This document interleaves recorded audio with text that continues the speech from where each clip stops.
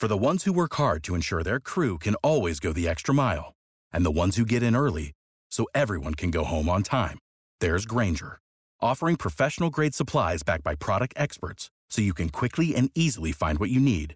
Plus, you can count on access to a committed team ready to go the extra mile for you. Call, click Grainger.com, or just stop by. Grainger, for the ones who get it done.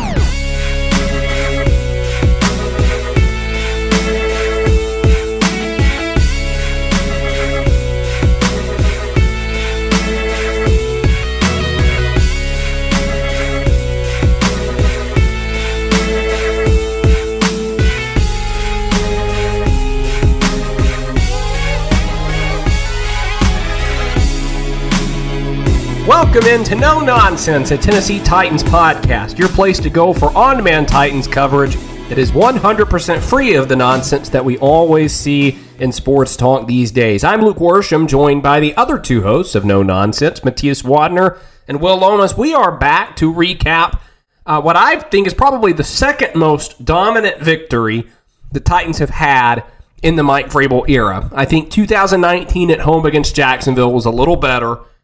But man, the Titans kicked Kansas City where the sun does not shine, and they did it the first time on that opening drive, and then they just kept doing it over and over again. I saw this, I think it was a GIF on Twitter from a Chiefs fan. It was like a recap of today's game, and it was just this one cartoon character just beating this other cartoon character with like a mallet or a baseball bat, just over and over again for like a solid minute and a half.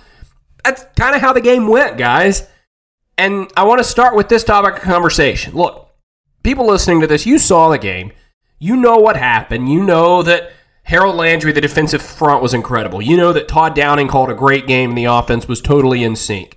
And we're going to get to analyzing some of those things.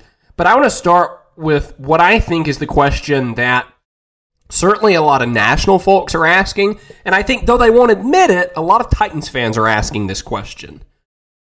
I want to put a percentage on how much of that final score, 27-3, was the Titans being really, really good, and the Chiefs just being not really, really good and stinking. Because it's definitely a little bit of both, but where does the majority lie? Which is it more? It is tough because just the Titans haven't really crushed a really good team like this in a while. Definitely not this season. I don't know what the exact percentage is, but I think the Titans deserve a lot of credit. I really do. Like the Chiefs, at least on offense, they haven't really struggled too much this year. Yeah, they've turned the ball over a good amount, Mahomes in particular, but they've had very efficient drives. They've been scoring a lot of points through the air. And I just never saw this coming. I never saw a Titans defense holding Patrick Mahomes to 3 points. And it wasn't a fluke. Like this was not very fluky. And I think the Titans defense has shown some of these flashes throughout this season, even though I've been skeptical about it, and I haven't wanted to give Shane Bowen too much praise because they were still giving up these 30-point games. But I mean, this was pure domination, especially on the defensive side of the ball. So I would say it's definitely more of the Titans just being flat out dominant. But we do have to take into account that the Chiefs do not look like the Chiefs of the past, just as a collective unit. But like I said, their offense was playing very well this season, apart from maybe the Bills game.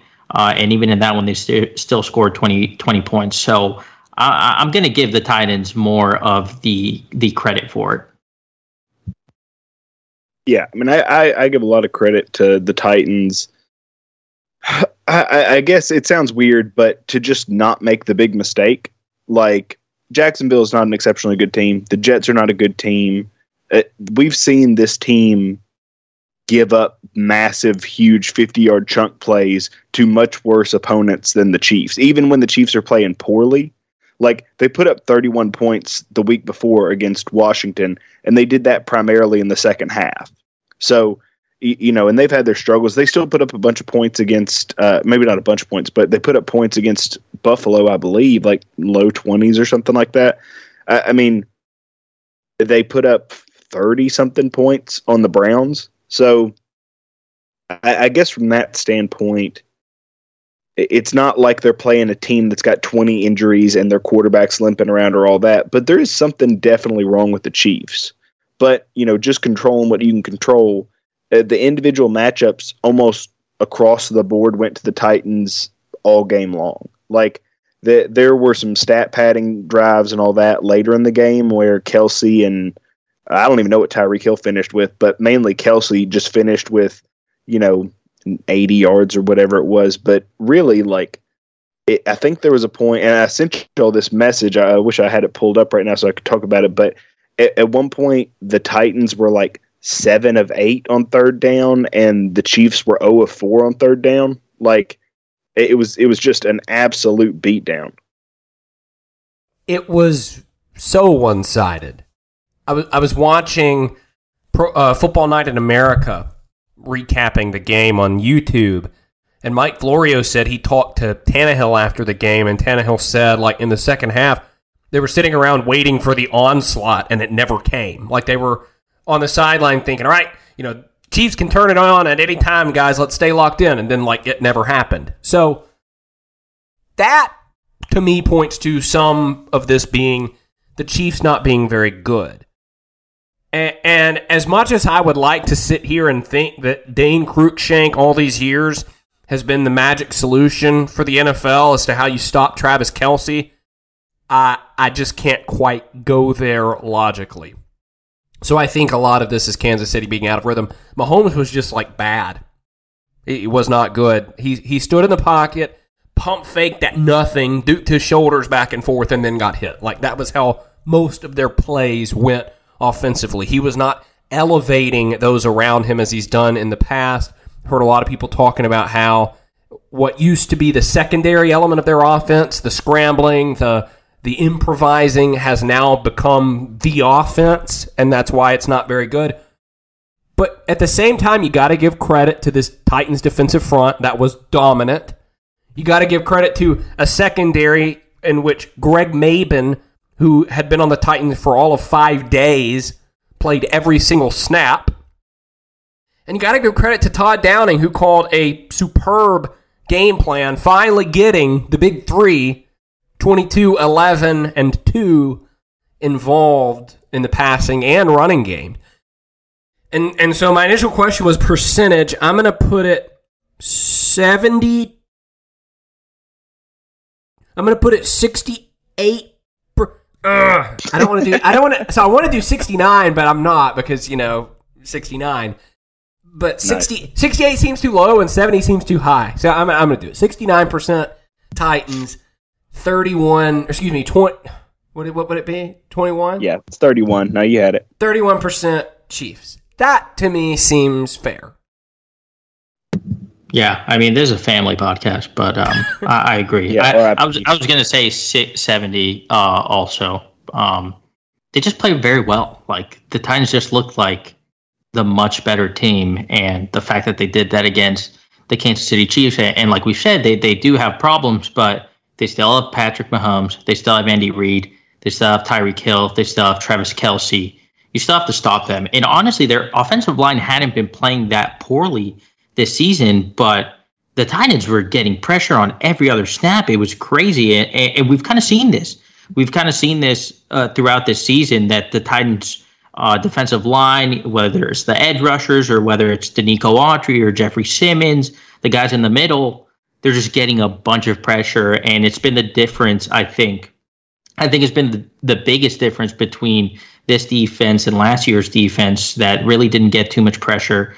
And we see what getting pressure on the quarterback or moving him off his spot can do for the entirety of the defense. And I think they're heading in a very good direction. I do want to talk about the Titans pass rush, but thinking about the other side of that, because you mentioned, and I talked about Mahomes being under duress the whole game, Did Tannehill get sacked outside of right before the 2-minute drive? No, I don't think so. He got pressured once for the interception. I have the game stats right in front of me. He got sacked. Let me say this. One sack, and it was in that 2-minute drive. Yep, go ahead. All right. Here's why I think we need to give the Titans more credit than we're giving them. I'm looking at Mahomes' stats from the first 6 games. So in week 1, he had 4 touchdowns, 3 touchdowns, 3 touchdowns, 5 touchdowns, 2 touchdowns, 2 touchdowns. So it's not like he hadn't been able to score. So it's the problem hasn't been that they've been, they've been getting shut out. I mean, this is the lowest point total that Mahomes has ever had, and I think maybe Andy Reid has ever had in a regular season game since he joined the Chiefs. So you can't just say, and it was also the highest number of sacks Mahomes has this year. So you can't just say, okay, the Chiefs are bad. It's like, well, if they're bad, they played below whatever standard they had set for themselves before. And I do think we need to make sure we're given the right amount of credit, because I think the fact that the Titans scored so much, so quickly in the game, forces offenses to kind of press and try to take chances that they don't really need. Oh, yeah. I think that's what caused Mahomes to throw that pass that I don't know whose hands it bounced off of. The ones that Evans. Long contested and then Evans picked off. Yeah, I think he normally would just run that for 6 yards and do that aggravating thing that he did against the Titans in the playoff game. Like, I think normally when he doesn't think that he has to score a touchdown on every drive, maybe it's not, just a complete unraveling. But some of that is just, you blinked and it was 14-0. Then, and he'd already gotten, people don't really pay attention to this, but Bud Dupree had already strip sacked Mahomes. They just didn't recover it.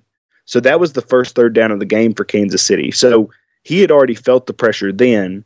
So then they punt that drive. Then Titans score again, 14-0. Next drive, it's, I believe that was the forced fumble by Byard, which turned into 21-0. Then it was the pass that got picked off, then a field goal, and then it was 24-0. And it was just like such a rapid spiral that I think every team looks bad if they have those things happen to them for the first 4 drives. And off of that, Will, my biggest takeaway from the game, what stood out the most to me, this is what I wrote about after the game. You can go read that on A2ZSports.com. The pick your poison offense. Right, when the Titans traded for Julio Jones in June, he got on a Zoom with us, and he said defenses are going to have to pick their poison, right? Because you can't just do the Bill Belichick take away what the Titans do best, because they kind of do everything best.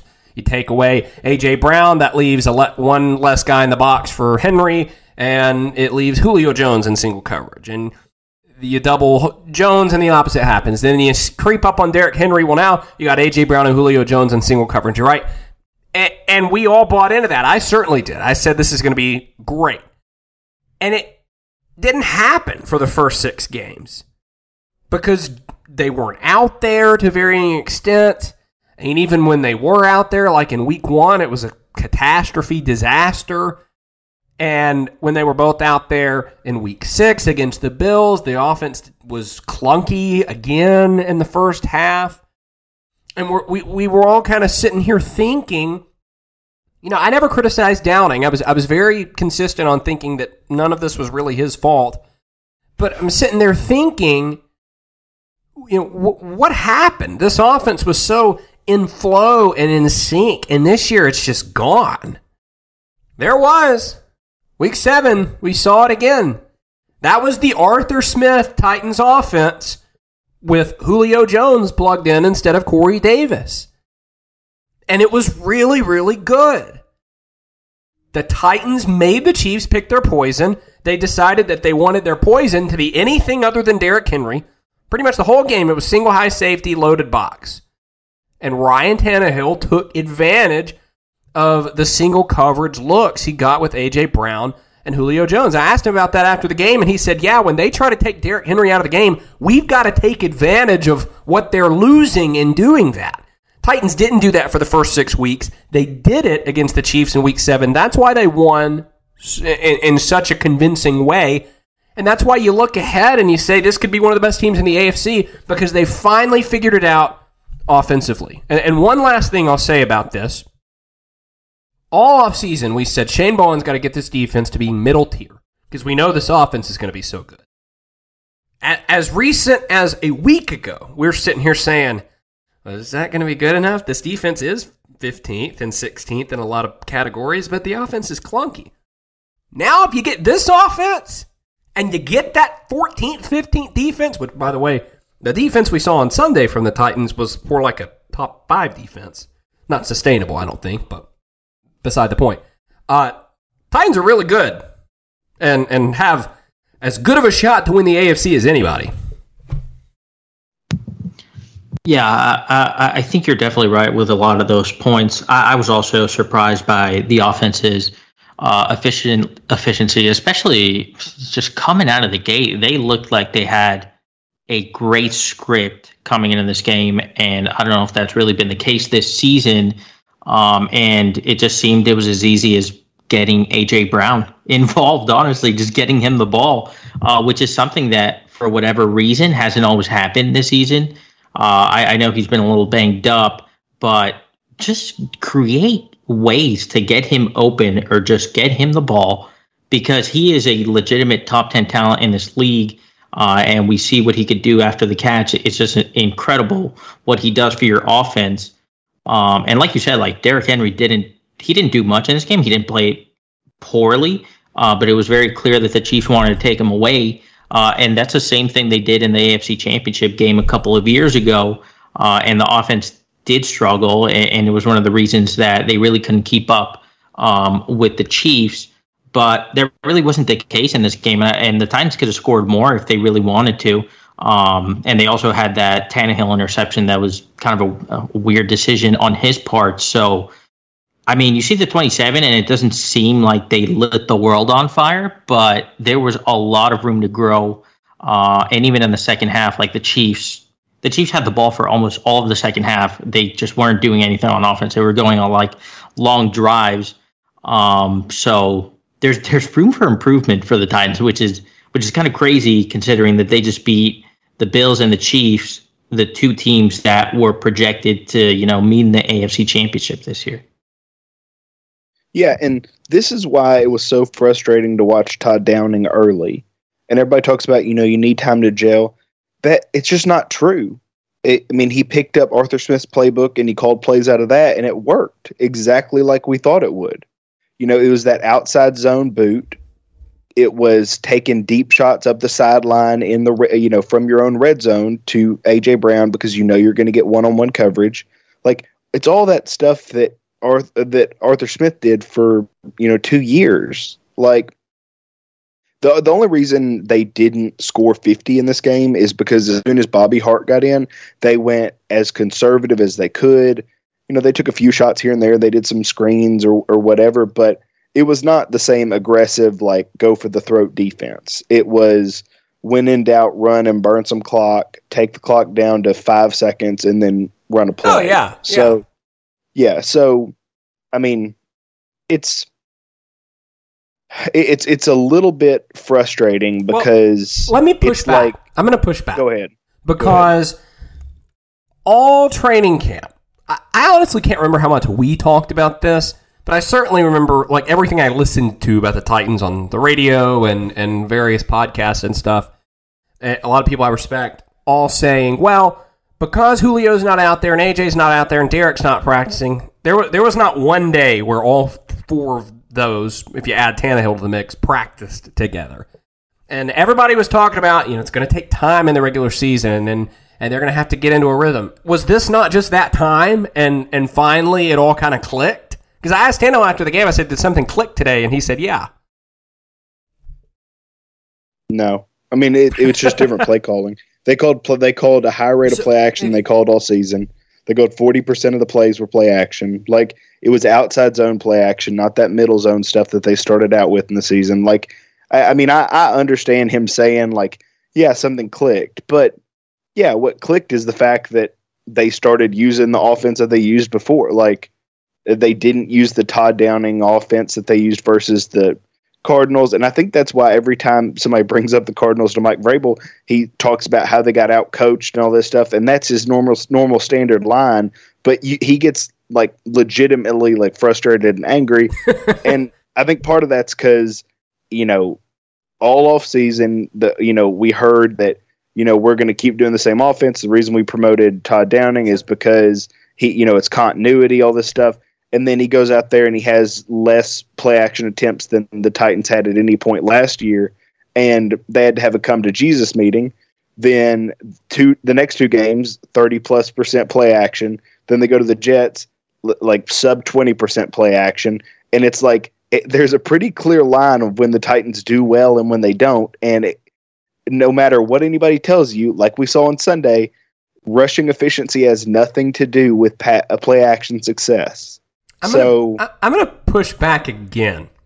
Go ahead. Yeah, I'm sure I've got numbers. So you're acting like Todd Downing just woke up Sunday morning or maybe Tuesday morning after the Bills game and said, you know what? That Arthur Smith guy was pretty good. I'm going to start doing what he did. Are we sure it just didn't take him this long to like sort of figure out how to be Arthur Smith? Mathias, would you like to comment on any of this before I respond? I don't know, because that seems like that's exactly what happened. I don't know when I became the Downing stan who is just like fighting this battle for him, but I feel like I have been all season, which is not me. Yeah, like I don't mind him. I think he's done a good job, especially the past few weeks. Like he's had some concerning play calls, and like we said, the non-play action stuff in the early part of the season was kind of weird. But I mean, I think he's done a pretty good job given a lot of the injuries that he's had, that the offense has had, especially with Luan coming in and out of the lineup, and Julio and AJ Brown also dealing with stuff. It's been okay. Like, they're putting up points. So if this can continue, then that's good. But I agree he has to stick with the things that are working, like using play action at a high rate, because it just works. Like, it works around the NFL. It's not just the Titans and Tannehill that this works for. Like, play action, if you look at the numbers around the NFL, like I can't remember the stat, but Justin Fields is like a above average quarterback when they run play action, and every other time he's the worst quarterback in the league. So like as long as Todd Downing could just commit to actually using play action at a high rate, I think the offense will just be fine. I just wish somebody would have warned y'all about Justin Fields, but we're not doing that. Okay, let me do this first, because Todd Downing is not the worst. He is shown that he's capable of change, and whether he got bullied into it or whatever, he is not calling plays the same way that he was to start the season when the offense wasn't working. I will also say that he's brought a screen game to Tennessee that I can't remember them ever having. Oh yeah, so that's exceptional. Well, those are just quickly on that. I had in my notes to talk about. We thought Darrington Evans was going to be the game-changing passing game weapon, or at least add another dimension. Jeremy McNichols, man, he's been awesome. Or Derrick Henry. Derrick Henry's been 8 yards a clip or whatever it is. He's learned how to catch.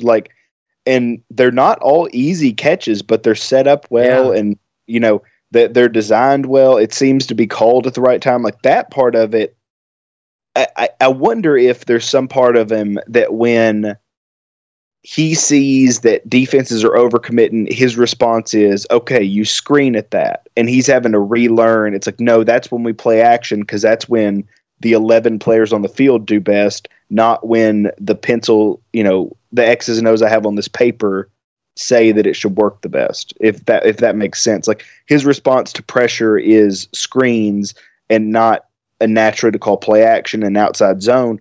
But I'll tell you, like, you watch the way these outside zone plays develop, it's so fun to watch. Like, once you see a big catch, go back and watch it kind of on slow motion or step by step, and you'll see why they work so well. The wide receivers get 2 or 3 extra steps to build up speed and get space between them and a defender, because the defenders have to make sure that they're containing Henry. Then you'll see the linebackers space out, because the play side is going to cut off, set the edge or to kind of get their gap in the run game, and the other guy is going backside to make sure there's no cutback. And then you get this big gap in the middle, or you get a small gap in the middle with them flat-footed, and Tannehill just rips it between them, and then you get A.J. Brown, who once you're on his backside hip, you cannot stop him. Like, once he is beaten the fact that you're probably faster than him, you're toast, because his body is so big. He knows how to shield the ball really well, and you have to make sure that you stay in good position, because if you try to knock the ball out of the air before it gets to him, he's going to take it and run 75 yards. So that's why all this works. I mean, it's not a situation where he rolled out of bed and said, "Oh, maybe I'll call play action," but he's having to relearn it. And the problem is that he didn't just go into the season spending the preseason learning that. The problem is that it took him 6 games to do it. And, arguably the Titans should be 6-1 if they would have called things correct. Todd Downing is not the reason that the Titans lost to the Jets. Well, he's not. I mean, I agree with you to an extent, but I do think that there's a reason why when they I'm going to pull it up right now. You go ahead and say your piece.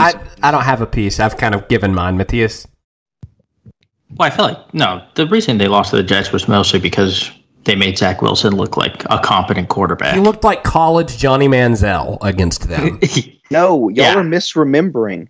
The reason why they were even in that game is because they settled for 3 field goals in the red zone. It should have been the exact same game that it was against the Chiefs if they had called their game correctly in the red zone. Yeah, but they also played without A.J. Brown and Julio Jones. And gave up 1 million sacks. I forgot about didn't they sack 10 times? You know why they gave up 1 million sacks? Because they didn't call. I almost Will, I was going to ask you that's also in my notes here. Will, our resident offensive line expert, what's happened? Because before the Bills game, the Titans were 4 or 5 sacks away from equaling their entire 2020 total, and now each of the last 2 games, a total of 1 sack. What has happened? It cannot just be as simple as they're running play action to the outside instead of the inside now. Well, they've been getting the ball out quicker, right? That sigh from Will. Well, they it looks like they're getting the ball out quicker. Like, some of it is, they're screening, and it's a mix of a lot of things, because they're screening and they're outside zoning a lot.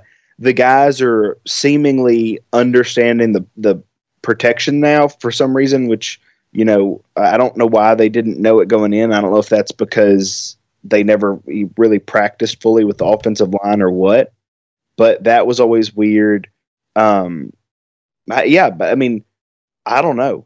Like, I would argue that they don't necessarily look like they're doing anymore. It may just be the fact that we're later in the season, guys are getting their bodies worn down on defense. Everybody's not exploding all the time trying to get in the backfield. Like, maybe it's more success on early downs, but I mean, it's not like it. Very rarely do you see what you saw for the first few weeks, which is just a guy instantly, in the backfield, where it's like, you saw it when McNichols missed the pass protection this past week on the sack, but that's a very rare thing to happen now. Let's switch sides of the ball. Let's talk about the Titans' defense. Quickly, before we get into more in-depth topics, Breon Borders, 0 defensive snaps. Like, what's going on there? Did his bad performance on Monday just end him in their eyes? Because, like I said, Greg Mabin was on the team for 5 days, played every snap. Is that not weird? Yeah, it seems like they don't really trust him. I don't blame them. Like we talked about, like, he has 0 ball skills, and especially going up against the Chiefs, that's not really what you want in your cornerback. But yeah, it's kind of crazy that they just trusted Greg Mabin, of all people, just way more than a guy they've had on their team and has played, in relief this season. But yeah, it doesn't seem like they trust him at all. So, as we've all mentioned, this Titans pass rush, total 180 from last year. Last year, it was an abject disaster. They couldn't get within 2 inches of the quarterback. All the fanboys, and at times Mike Vrabel was trying to convince us that, well, we're getting pressures, we're affecting. No, they weren't. It was bad. And I think that one player has made the difference. One player who has stepped up for the Titans this year has made the difference for this pass rush and has, as a result, made everyone else, including new additions, better. Let me tell you who that one player is in 30 seconds. You're listening to No Nonsense, a Tennessee Titans podcast.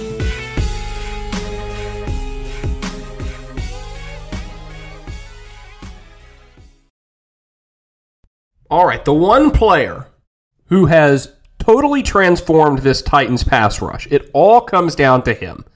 It's Denico Autry. Harold Landry has been great. He has taken that step forward. Will and I got into a lot about Harold Landry last year. And all I was sort of saying in those arguments was I wanted to see him do what he is doing now. And he is doing it, and he has been great. But I think that part of the reason that his production has gone up, and part of the reason he's able to make some of these splash plays, is because of Denico Autry. I think part of the reason that we have seen Jeffrey Simmons become more of an impact player is because of Denico Autry. Jeffrey Simmons is someone else that going into the season I said he's a good player, gets the job done for the most part, but he needs to take a step forward. He's not making an impact consistently enough. He's doing it now. And we've even seen Bud Dupree came alive at one point on Sunday, and he'll only get better the more settled in he gets, the healthier he gets. And Ola Adeni, this third wave special teams linebacker free agent, for a while was the team leader in sacks. I put that on number 96, Denico Autry. His play on the inside and the outside for the Titans is freeing up things for other people, is setting the stage for other people, and it's also showing up on the stat sheet for him. It's not one of those things where, you go back and look at a tape and it's like, man, they were double-teaming Denico Autry. No, Denico Autry is also getting home. I think this whole thing goes back to him. A+ free agent signing from John Robinson. Yeah, I agree. He's been fantastic. He's just been a wrecking force in the middle. And it's crazy. I think it was week 1, he played less than 50% of the snaps. And we were just like, this guy should probably play more. And then they were like, well, that was by design. Because we talked on here. Yeah. We were like, what in the world? Yeah, that was crazy. I know he's technically more of a pass rusher than he is, a run defender, but I don't care. Just put that guy on the field and he's going to make plays, and he's done it. He did it with the Colts for the past couple of seasons, especially when he played against the Titans. He always gave our offensive line fits, and it's just translating here in Tennessee. And I agree, everyone is playing better because of him, but I think he's also playing very well because of other players. I think it's a very symbiotic relationship among the entire defense, mostly on the defensive line. Landry looks like a top 5 edge rusher in the NFL. It's been crazy this season. And obviously Will has loved him. We've had discussions about him, whether he's, actually that good or not. This season, there are no arguments. He's just been an absolute game changer. And all of these pieces kind of working together is huge. It's huge for the defense. And we see what it's done, especially in this last game against the Chiefs. But it's awesome. And there's still room to grow because Bud Dupree still, seems to be dealing with some of the after effects of that ACL injury. So it's great, man. It's great. Even Rashaan Evans made a play against the Chiefs. When that's happening, things are really going your way. Yeah, you phrased it in a very specific way to set me up. So yeah, I think Matthias said it right though. Autry is a really nice piece, and he's really helpful, and he's doing a really good job. Most of Harold Landry's sacks and production have come from either his effort chasing guys down from behind, winning with speed and counter moves, all that kind of stuff, or stunts with Jeffrey Simmons. Like, those two have worked exceptionally well together. But I mean, like, a pass rush should be a collective. It shouldn't be, even when TJ Watt last year was going crazy, part of it was because Bud Dupree was flashing on the other side and making guys move off the spot and all that. So, I don't want to say it matters, but one matters any more than the others. The fact is, like, Autry beat Trey Smith nearly to death. Like, I mean, just worked him over all game. Like, it might have single-handedly taken him out of, like, Rookie of the Year honors for the offensive, or like all rookie honors for offensive linemen. Like, just dusted him. And then, like, when that wasn't working, it was Harold Landry beating guys with outside rip moves, and then once he did that, setting them up with, like, two-handed swipes and countering inside or stunting inside. Like, I really want to say, like, much as it hurts me to say it, like, more than anything, it feels like Shane Bowen just doing a better job. Like, there's more defensive line stunts called this year. There's so much fewer three-man rush stuff, which is much, much easier to take. They've stopped doing as much of that line Harold Landry off the ball at off-ball linebacker, which is a relief to me. They're doing more wide nine stuff. Like, there's like a clip going around of him, like, basically playing slot corner against nobody. Yeah, and everybody calling it wide 11, which is really funny. But, like, yeah, like, I mean, it's Jim Schwartz. Like, that's Jim Schwartz saying, "Hey, have you ever tried your speed rusher doing things that speed rushers thrive with?" And Shane Bowen's like, "Mike Vrabel's never told me that before. Maybe I should try it." And it works. What I was going to say is, as you were talking about the wide nine stuff, I think that has Schwartz's stamp all over it. But also at the same time, like, Landry playing in more guys rushing, no more of this the weenie defense. I think that when you say Shane Bowen is doing a better job, do you mean like than last year? Because I don't think it was his defense last year. I think this was we're together. Yeah, this was this was Big Mike's defense last year. Yeah, another way to say this is this team is doing its best work because Mike Vrabel is the least involved he's been. Correct. So I guess give him credit for hiring the assistant coaches, but it took him and you and I disagreed on this when it happened. I just wasn't live on Twitter, but it was so clear to me that was a catch. Like, the A.J. Brown catch was a catch that I disagreed.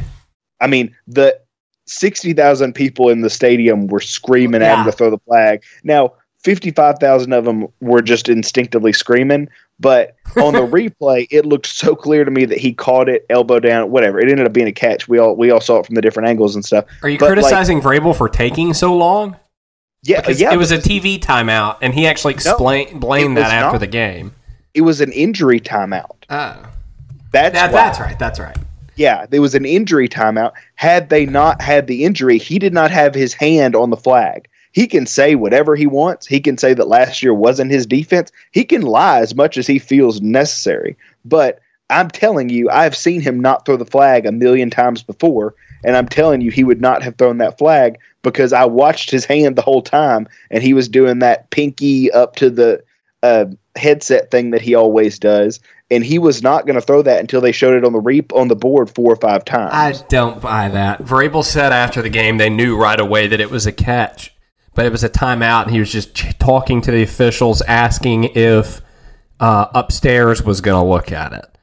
Well, I guess because now, remember, and this happened against Buffalo with the Josh Allen run at the end, not the sneak, the play before that.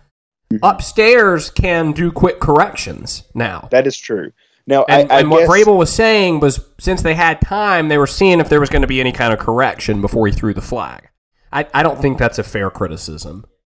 I guess in that scenario, I'm willing to let the gray area be a gray area. I will also say he has been hesitant for most of his career to throw challenge flags because he's like, well, 9 times out of 10, it comes down to the interpretation of the official, and they don't want to change their own play. Like, he says all that, and like that's why he doesn't challenge spots, which, okay, fine. but he should have challenged the one earlier in the season that was clearly short of the first. Like there's 100 plays you can look back on Vrabel's career as a head coach that he should have challenged that he didn't. But yeah, like I am willing to say that since we just saw them do that last week, that there is a chance that he was talking to the official and then he saw that there's an injured player and then he realized he didn't have to make the decision quickly. While we're talking about this defense, we need to talk about our former introducer of our podcast because sort of like tongue-in-cheek, but also like it was time. We took Rashaan Evans out of the introduction of our podcast. If you're new to us, used to, for the first 3 years of us doing this, every time our podcast would start, it would say, "This is Rashaan Evans, and you're listening to No Nonsense." He recorded that for us in, 2019. We took it off because he'd been playing so bad for so long. Is it any coincidence, then, that the 2 games since we took Rashaan off of the intro, he made that key red zone stop against the Bills, and in this week, he made a very nice interception on a tipped Patrick Mahomes pass? Were we the motivation Rashaan Evans needed? I mean, all the signs are pointing to that, so we will take all the credit. I mean, look, he's still not very good, but at least he's making an impact, which he just wasn't doing before. But I'm not going to say that he's saved because we've seen what he really is on most of the other plays. But I do like that he's at least making an impact, and he's done it in the 2 biggest games. So maybe he just waits. Maybe he just likes to wait for the biggest games to come around, and then he will make the plays that matter. What? Right, Will? Well, Will, what I'm curious from Will, what does Evans need to do for us to put him back in the intro to this podcast? It would take a lot. he look, like I hope he goes and he makes $15 million a year in free agency and he lives the happiest life he can live. This is just not the defense for him. Like he made good plays. What is the defense for him? I mean, he's going to have to be in a traditional 4-3 scheme, like where he's got a coach in his ear. I mean, it's got to be, I know the thing is he's hesitant versus the run, but you've just got to have a coach that's in his ear, and he just got to say, "Look, I see this gap's open. You're going to run into it no matter what." And you just hope that he collides with somebody. But yeah, I guess if he has a touchdown of some kind, not that he allowed, but that he caused or was a part of, if that happens, then he can go back in the intro. But it's just even in his past game, he played I'm looking at it now. He played 64% of the snaps on defense, and that's not because they took him out late in the game, because they didn't. They did on the very last drive, but I mean, primarily he's just getting subbed out, and that's his responsibility is not so much to be an every down defender, it's to be a run down defender until they can go nickel or whatever. Is Jayon coming back? I would think at some point. Because I feel like I have not heard anything on him in a little bit, and it feels like it's I guess he went on the same time Fulton did, but regardless, I'm interested to see what happens when Jayon gets back, because it looked like Jayon was about to take Rashawn's spot, and Rashaan was going to be a situational, if anything, guy. And then they brought in Williamson, and at the same time, we took him out for the podcast intro, and one of those things sparked a fire under him, and he's been playing better since. So who am I to say which one it is? I forgot about the Williamson signing. That probably did it, actually. But yeah. Williamson, who played on Sunday. He did not play against the Bills. He played on special teams, right? Is that right? I don't know. I just know that when I got the game summary after the Bills game, it said did not play 53 Williamson, and this week it did not say that. Yeah, he played on he played 8 special team snaps. Okay. So, by the way, exactly what we should have expected. That's the path to starting for a Mike Vrabel linebacker is you have to play special teams. Nothing else matters. And then once you play enough special teams, you're then eligible for a starting spot. It's why they waited till Monty Rice got hurt. It's why Jayon Brown took 2 years to start. David Brown was a malarkey guy. Yep. That's what I'm saying. I meant David Long. Which, by the way, shout out to David Long for being just an absolute lightning bolt. One of the best players on defense this entire season. He's been incredible. Was he a 6th or a 7th round pick? He was a 5th round pick, I believe. Maybe 6th. Maybe he was a 6th behind DeAndre. I've got my 6th round pick. Okay. Pick number 188, traded from Miami. He was like his conference's player of the year, right? His last season, he had a ton of tackles. Led the conference in tackles. Yeah, led the conference in tackles. I mean, again, this is one of those things where it's like, don't you think the coaches know a little bit more than you do about who should play? No. Because we've been having David Long to play for 2 years. Ever since he was on the field when they shut down Lamar Jackson in the playoffs, and he was basically responsible for Lamar Jackson on 2 4th and 1s, and he stopped them when they hadn't been stopped all year twice. And it's that guy is a player. And now they're talking about, oh, you can just see the fire in his eyes, and he really wants it. I'm like, yeah, man, anybody who put up with that for 2 years after knowing he was one of the best players on the team and he just rode the bench, he must really love football. So that not so subtle jab at Mike Vrabel is a great segue into our next conversation. It's one that we started to have before we started recording, and I was like, we got to stop. This is a podcast on record conversation that needs to happen. And that is, I think we're all maybe more confident in the Titans than we were a few weeks ago after seeing them take down the Bills and the Chiefs. But the question that you posed, Will, was if they played the Jets again on Sunday, do you think that there's any chance they could lose now? Basically is what you asked. And I think what the question to come out of that is this still the Titans team that has these high highs and then boom has these really, really low lows and plays down to their competition? I think, yeah. I was in that stadium for the Bills and the Chiefs games. I saw what they did. I saw them manhandle Patrick Mahomes. But look, as long as Mike Vrabel's the coach of this team and until they prove otherwise, after personally getting embarrassed for having gone out there and saying there was no chance they were going to lose to the Jets, which I also said about the Bengals last year. I can't say, oh yeah, they definitely beat the Jets now because they figured it out. No, I think if they played the Jets on Sunday, as in this coming Sunday, they might win. I don't know. It wouldn't be pretty, I don't think. Matthias, yeah, you go. I'm not sold that they would just completely blow out any team. Nothing has really changed. I feel more confident in them as a playoff team. I knew they could beat any team in the league, really. But the fact that they did this to the Chiefs, especially the defensive performance, I think makes me a little more confident in them as a playoff team once the playoffs come around. But no, they could easily lose to the Jets. I think the only team I would say they won't lose to is the Jaguars. And maybe I'm setting myself up for an old takes exposed, but the Jaguars are just they're little brothers. I know this is going to come back and haunt me. Remember when Jacksonville almost beat Cincinnati on Thursday Night Football? Yeah. That was wild. Yeah.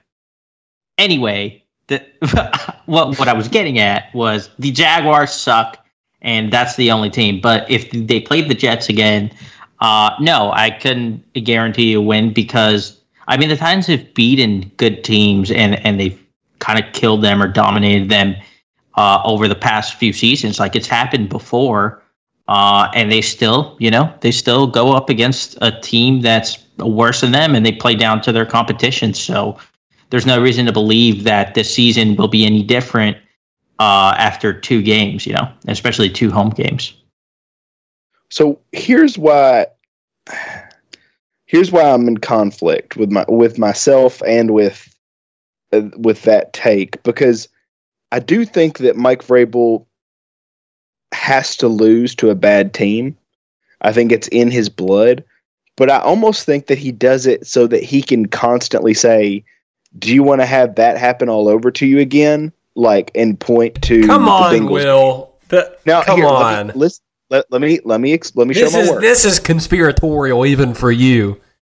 I'm not saying he's throwing the games. I'm saying that he does not. I'm saying that the only way he knows how to coach is, and we've said this before, is he has to feel like underdogs. Like this team has to feel like they've been disrespected, and he needs a game like a loss to Cincinnati or a loss to the Jets where you can say, look how quick they turned on you. Nobody really believes in you. All those cameras aren't here to see you. They're here to see the other team. Like he said some of that verbatim before. But let me show hey, the first line that I saw for the Colts game coming up is that the Colts are favored. Yeah, favored by 1 point. Insane. That's what it was. As we'll get into with our Colts preview momentarily, Vegas might know what's up, but go ahead. Yeah, they rarely do. But so the Titans last year, after they lost to the Bengals, they beat a crappy Bears team. They lost to the Colts, who ended up winning 10 or 11 games or whatever it was. Then they beat the Ravens, beat the Colts, lost to the Browns, who were a good team. Then they beat the crappy Jaguars, beat the Detroit Lions, who were bad, lost to the Packers in an absolute shellacking, and then beat the Texans in a game where it almost feels like they should have lost it because how close it was and because it would have been a devastating loss that lost them the AFC South. But they didn't. Like, they ended up beating. Now, they won these games. They didn't blow everybody out. Like, they did blow out the Jaguars, and they blew out the Bears for the most part, and the Lions too. Like, but I think that there's some shtick that Vrabel does where he's like, y'all aren't as good as you think you are, and if they're winning, it doesn't work, and they play close games and they win or whatever.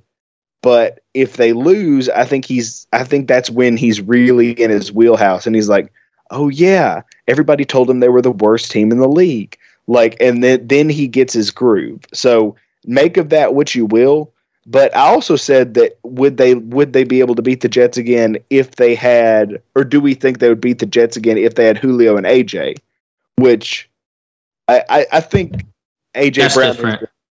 Yeah, I think AJ Brown has been good enough, and I guess also if Todd Downing called plays a little better. But I mean I don't know. Like it's every game's a lot easier to win when you don't get sacked a billion times. And that is a great segue into our preview of Titans versus Colts, which we will get into in just one moment. Following that, we will have Stop the Nonsense, and this will be a fun week for that, as usual. But I'm excited for mine, and I'm excited to hear Will's and Matthias's as well. So we will be back in 30 seconds. You're listening to No Nonsense, a Tennessee Titans podcast.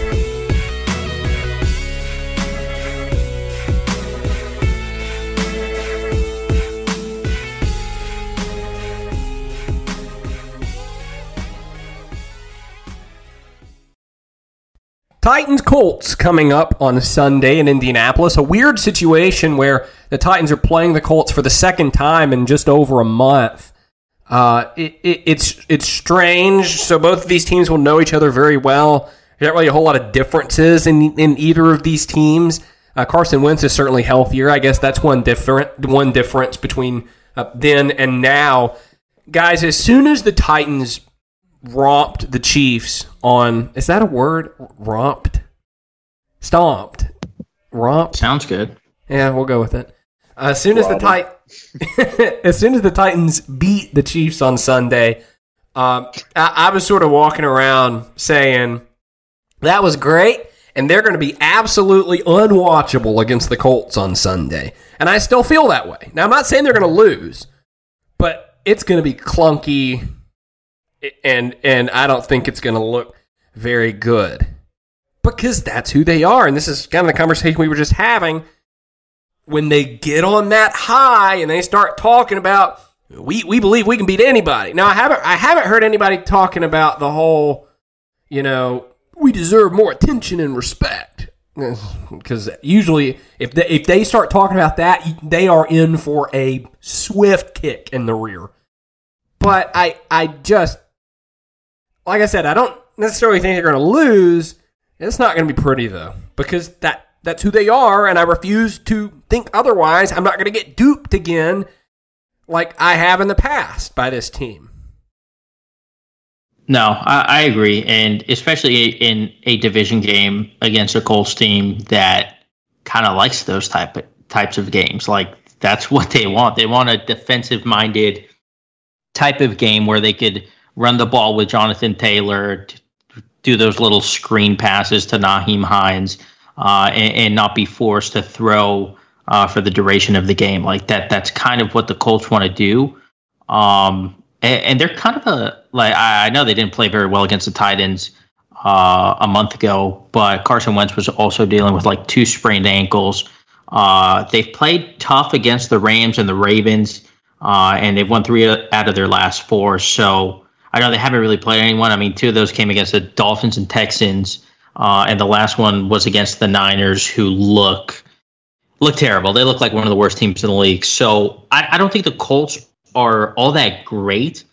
I do think, man, I can't even say Wentz is playing better, to be honest with you, because I watched that Niners game, and he was just begging to give the ball over, to throw an interception or fumble the ball. And some people might look at his interception stats and see, oh, he's only thrown 1 interception, but he also has 4 fumbles. And I think the one against the Niners where he like pushed it forward, I think it was ruled a fumble, but like that was an interception. So stupid. It's so stupid that they will relook at that and they will not relook at Nico Autry's sack in overtime. Like that still makes me angry. Like just such a clear sack, and they're like, "Oh, protect baby Carson Wentz because we don't want the Colts to get bashed for trading for the guy who led the league in interceptions in 12 games." Like that's such a like pathetic thing because he was just going to throw it right at that guy anyway. Yeah. I was pretty much done, but I don't know. So the Colts are weird, right? Like they looked like they might be something when they had T.Y. Hilton. Then T.Y. Hilton ended up back on injured reserve, right? Then I think he might have been on the PUP list, actually, and then he got put on the injured reserve list after that one game against, I'm going to say, the Dolphins. And then Paris Campbell also went injured reserve, right? Like with his foot, and maybe done for the season, probably done for the season. He's out for the year, I think. I don't know if it's the whole game, and I should actually go look it up, but I know that the Colts had 94 or 91 yards in defensive pass interference yardage against the 49ers, and they ended up with 150 passing yards. So at one point, for a long stretch, they had outpaced their defensive pass interference had outpaced their passing production. So, don't really look at that score and think that they were doing anything special. They weren't. Like, they just were lobbing up passes, and the ones that hit guys right in the hands were dropped, and the ones that the receiver never had a chance at making were called defensive pass interference because whichever backup corner for the 49ers was in couldn't. Emmanuel Mosley sticks out to me because he's a dude, and that was so bad in that game. Yeah, and then after the game, Darius Leonard talked to the media, and he said they really had our number. I'm not reading a quote. I'm just trying to remember what it said. They said they really had our number earlier in the game running misdirection runs. I'm really glad they stopped doing that. So he basically said, thank goodness that they stopped doing the thing that they were beating us up with. Otherwise, they would have kept beating us up. and he's right. They were getting crushed. It was, if it wasn't, what did they call it? A river bomb or some weird, weather term for what atmospheric river / cyclone. There you go. Thank you, Matthias, for not. I admittedly did not watch any of this game, so I did see some pictures and stuff. Terrible. It was terrible. It looked like it was being recorded on an old the ones you see in a cartoon when they're doing the movies, like the grainy film. That's how rainy it was. I've seen pictures and stuff. I just didn't watch the game and hear the catchphrases that were apparently thrown around. There you go. Like the two things you missed were how badly the Colts played in one, and Condoleezza Rice, who they talked about seemingly nonstop. Condoleezza Rice, former head coaching candidate for the Cleveland Browns. Yeah, that's right. Best leak ever. By the way, the problem with that has nothing to do with her being a woman. It has everything to do with her not being a football person. Like, I don't care if they're going to get Mitt Romney or Joe Biden or oh, what a great leader. Oh gosh, what a disaster. Yeah. It was never real. Like, it was just used to sort out leaks and all that. But I can't believe anybody bought it. That was a Schefter thing, though. It wasn't like some rando. Yeah, because somebody leaked it to Schefter, like somebody up high in the organization, and then they got canned. I think it was the GM actually who leaked it, because I think the owner told him. But anyway, that's the hassle. I think I would know that. But the point is, they should have just said that she was going to be the GM, and that would have made a lot more sense. But anyway, well, not a whole lot. But. Yeah. I guess that's fair. But it made more sense than her calling plays and. But anyway, let's go back to the Colts. So the one thing they do well, intentionally and not accidentally or thanks to the refs, is give Jonathan Taylor the ball. Which they didn't do the last time these two teams played. No, because they didn't have a chance because they were behind so quickly so many times, kind of like what happened with the Chiefs game. But the thing that this proves, if you're watching all the games that the Colts play, is that Quentin Nelson doesn't matter. They missed him for 3 weeks, and they had their best stretch of offensive football. Basically, nothing changed. They just handed the ball to Jonathan Taylor more, and they played worse teams. But I hope this teaches everybody that there's no difference in having an above-average guard and a Hall of Fame guard.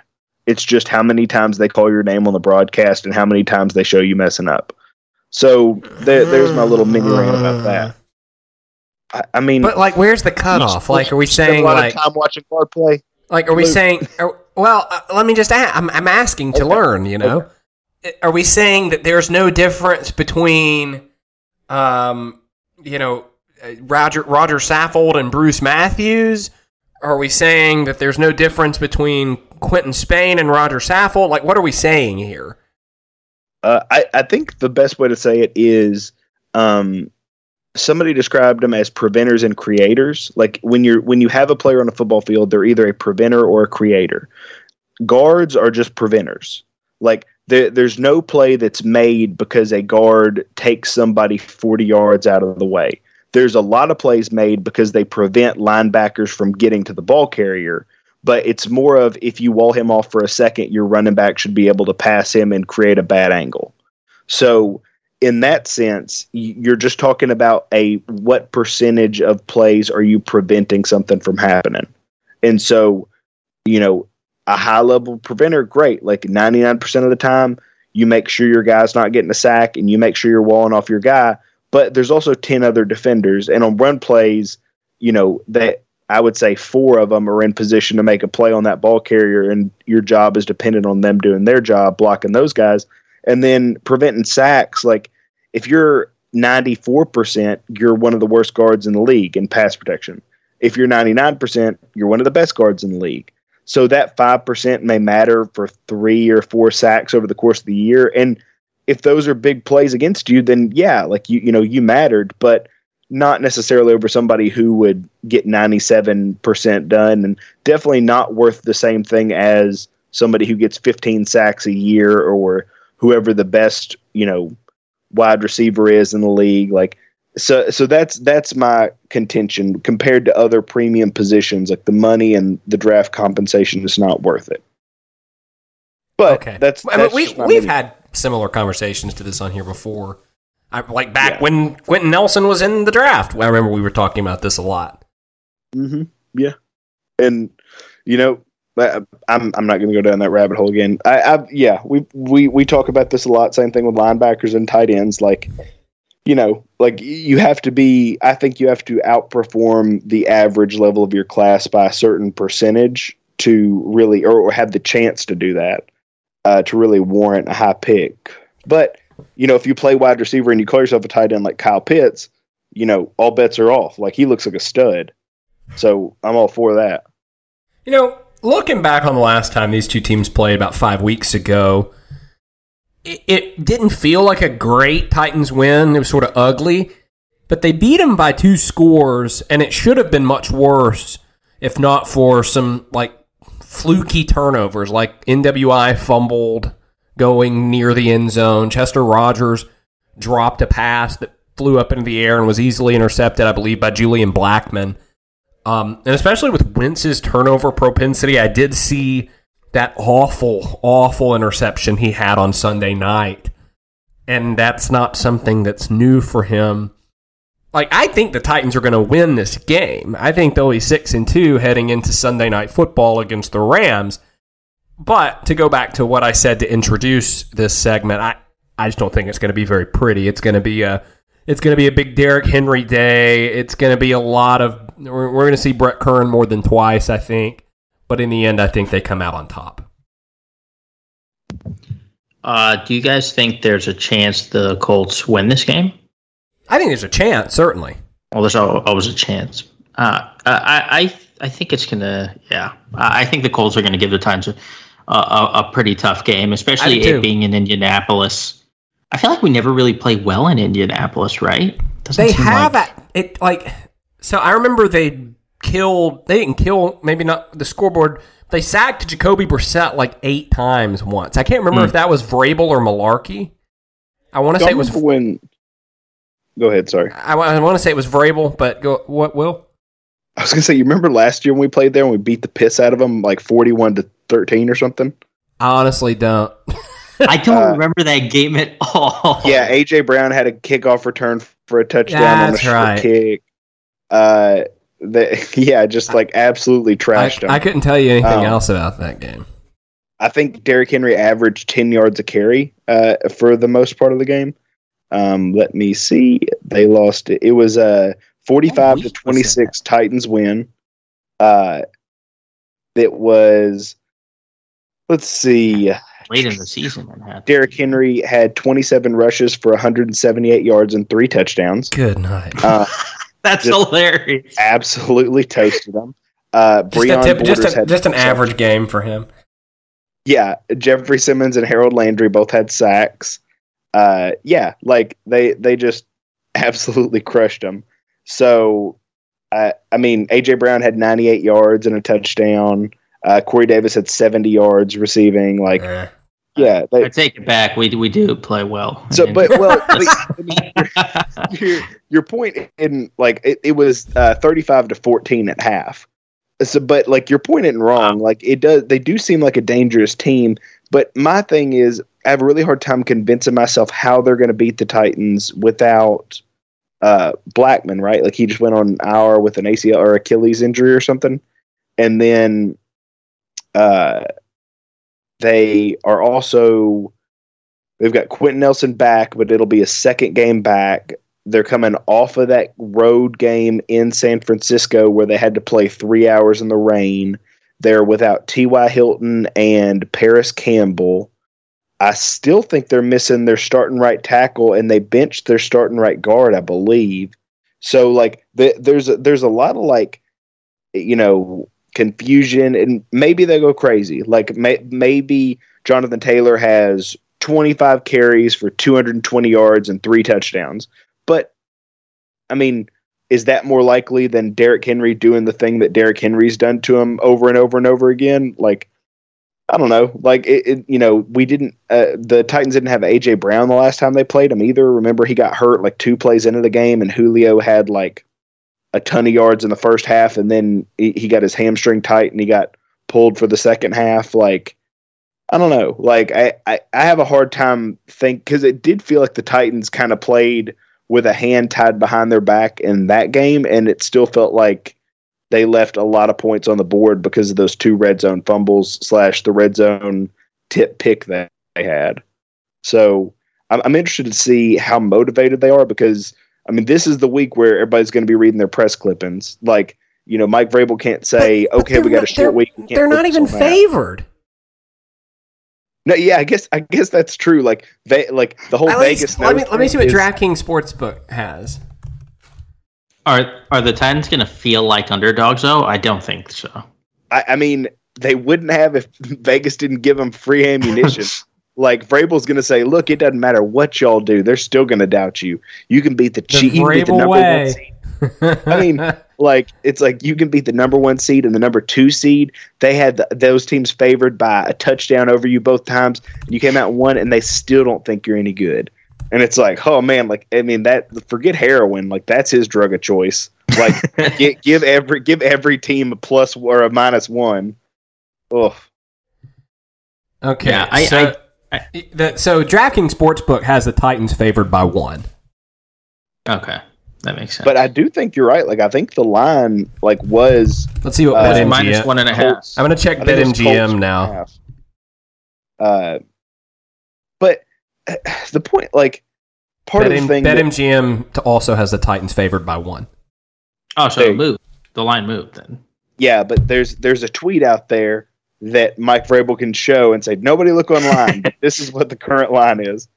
And we know he read it because he's so active on Twitter. Yeah. Like, I mean, he's actively searching it. Like, he's like, you guys don't know what you're doing, Mike Vrabel. He's that guy. He Twitter searches Titans underdog. he has like NFL draft bites on his notification list. It's like, I wonder if he said anything about me today. Loser.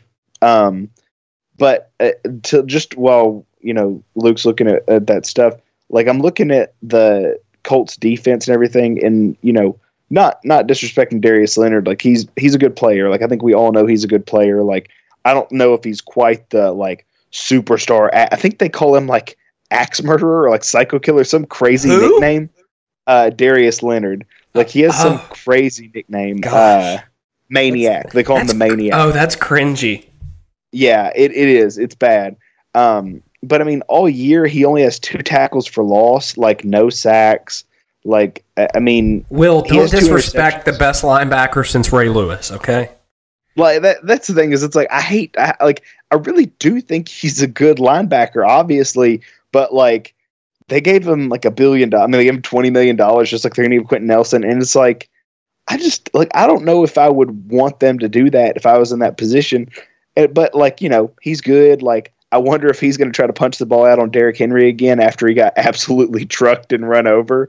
And it like that was the angry run of the week or whatever. Like, I wonder if he's going to try that or if he's just going to play it safe. But I just don't know. Like, Kwity Paye, for all the talk about Kwity Paye, he really messed up. If you didn't listen to the broadcast, so you might not know this, but they were like, he really makes that play go when he runs right by Jimmy Garoppolo and misses him, and then somebody else came and got the sack. Like, I mean, Kwity Paye has 0 quarterback sacks or quarterback hits attributed to him. Now, like, keeping in mind that I watched this team play in was it week 2 or week 3? Week 3. Yeah, it was week 3. That was the first time I have heard Kwity Paye's name since Roger Goodell said the Indianapolis Colts select Kwity Paye, edge rusher, Michigan. Yeah, and I believe that he was out with a hamstring for the Titans game. Yeah, he no, he played. Sorry, I'm wrong. He played early, and then he went out with a hamstring injury in that game that made him miss week 4 and week 5. But yeah, like, could this team go crazy and just DeForest Buckner and Darius Leonard, they step up and do stuff? Like, yeah, like, man, sure, that could happen with anybody. I have a hard time painting a picture where, without something crazy happening, where it's even within 4 points. Like, I mean, if you figure, okay, they're going to make sure Derrick Henry gets a touchdown because they want him to win MVP and they want him to get his yards. AJ or Julio feels like they're going to get a touchdown. Tannehill feels like he's either going to run one in or get one to Pruitt or one of those other guys that, Chester Rogers, like, they love to give him the ball. Danico Autry feels like he's going to absolutely go off after finally hitting his stride. Now he gets to go back to Indianapolis. Like, I mean, this just feels like the wrong time to be playing the Titans. It's the right time for Stop the Nonsense. Who would like to start? I can go if you guys want. Have at it. I lost the tweet that I was going to use for Stop the Knots. I found it. Okay. So it was our good friend Mike Florio, who is just deteriorating I quoted him at the beginning of this episode. Did you? What was the quote? That Tannehill talking about we waited for the onslaught that never came. Oh, okay. Well, I mean, it's not an opinion, so as long as he stays away from opinions, he's usually good. So he wrote an article on, is this Sunday? This might have been Saturday, I'm not sure. He says, the fact that Trey Lance has yet to beat out a middle-of-the-pack veteran QB who can't stay healthy suggests that the 49ers shouldn't have traded up. The fact that Lance is already injured doesn't help matters. He says the Trey Lance experiment has indeed been a disappointment. Then someone says he started literally one game. And his Mike Florio's response is, and he got injured in it. Not a good sign.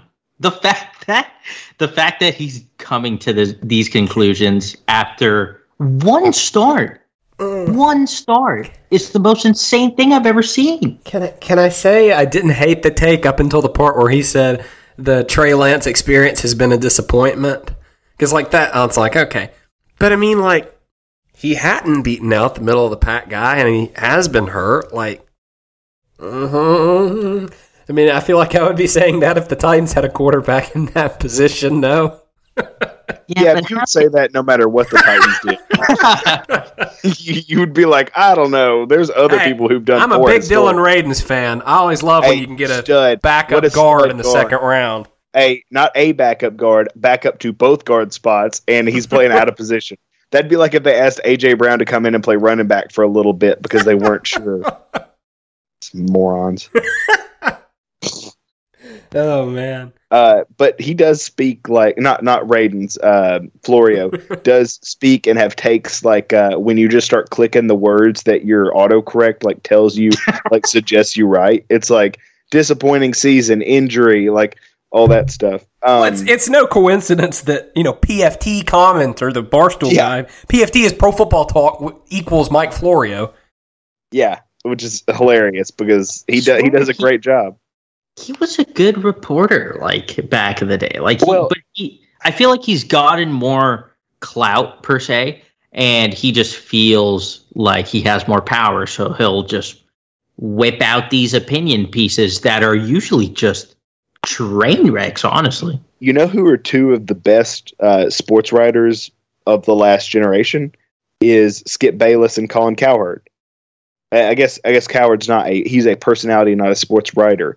But when they started out... Is this going to be Stephen A. Smith? No. I mean, this is just like, these guys were good until they... Oh, I thought you were going to use Stephen A. Smith as your Stop the Nonsense. No. My point was that, like, just like Florio, like, these guys got so famous that they started parodying themselves because they wanted to create their brand, and it worked. Like... Unfortunately, that's the way the model trended, and that's why you have people in Nashville who do the same thing. Like, you try to come off like as much like a jerk and like more than everybody else, and then you're wrong, and the smart people leave and don't feed into it, and the other people just follow and eat it up. It's wild. Cowherd and Stephen A. are entertaining, at least, though.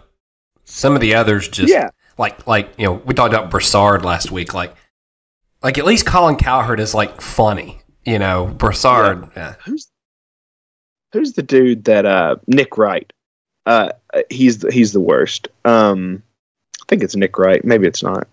The one who does a lot of basketball stuff. If you're an NFL fan, it is. If you're an NFL fan, why would you wake up and watch, like, you're getting ready for work, or maybe you're, a stay-at-home parent or something? Why would you voluntarily choose First Things First over Good Morning Football or whatever ESPN has on? Just listen to our podcast if you're a Titans fan. Truly, just listen to it on repeat. You'll get so much more out of it, and it's much less infuriating.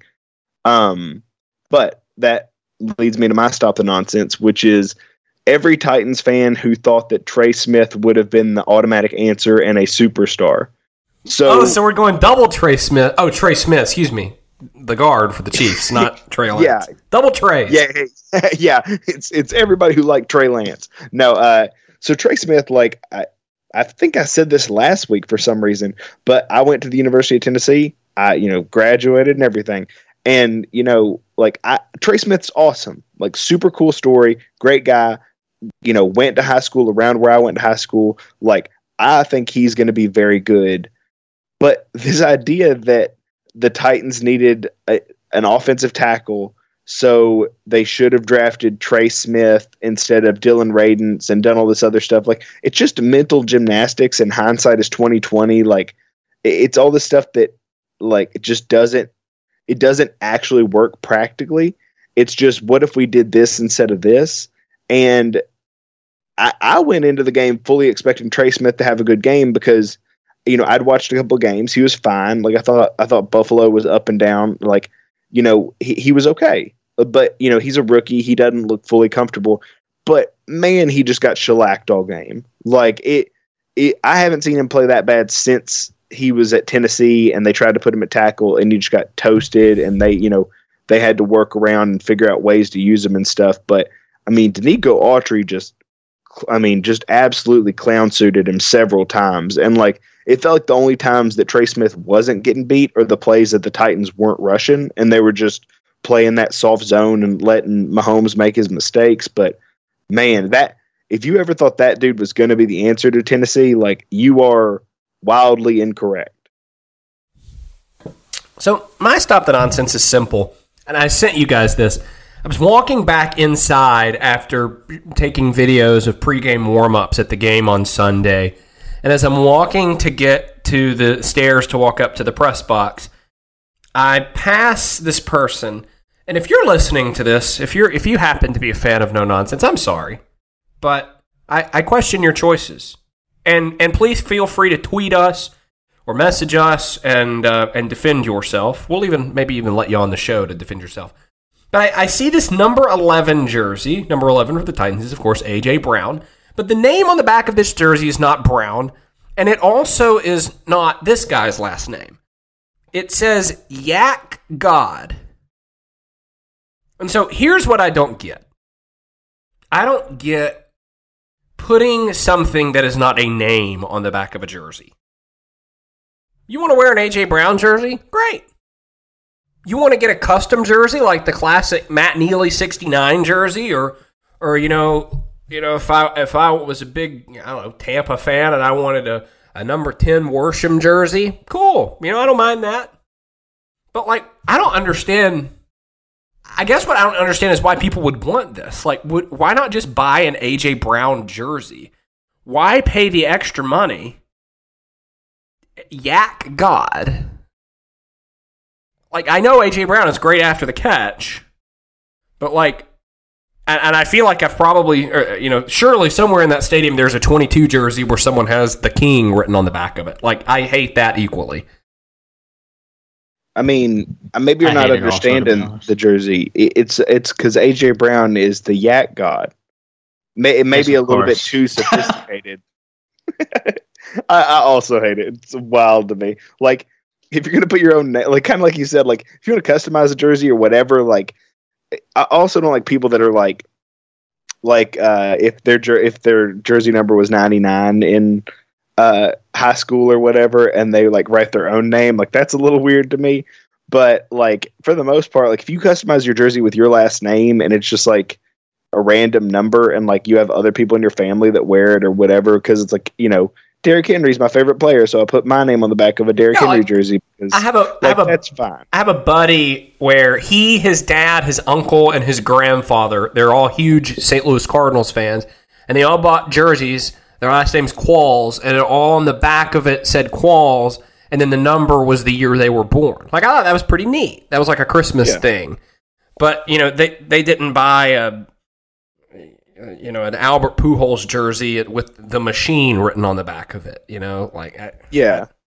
That's the reference I was going to use because it's baseball too, but I guess since you took it, I won't use it. I had to go with the St. Louis Cardinals reference to make sense, Yeah, that is true. But yeah, like, I mean, like you said, like, it's not the XFL. Like, you don't need to get a jersey and put a nickname on the back. It's not those, like, the bad nickname jerseys that the NBA did or still do. I don't know, but like just like I don't know. That is weird to me. If you are someone that does this, please don't be offended. Send us a pic and let us defend yourself. We love debate. We embrace debate here on No Nonsense. Yes. We also embrace all of you. Thank you for listening. Thank you for being our faithful family here at No Nonsense. We will be back next week to recap Titans versus Colts and to look ahead to Sunday Night Football. Should be a lot of fun. Titans are 0-2 in their last 2 Sunday Night Football appearances. Maybe this one will be different. Also, maybe they'll beat the Colts on Sunday. Until next time, for Willem and TSI, I'm Luke, reminding you and everyone else in the sports world to stop the nonsense.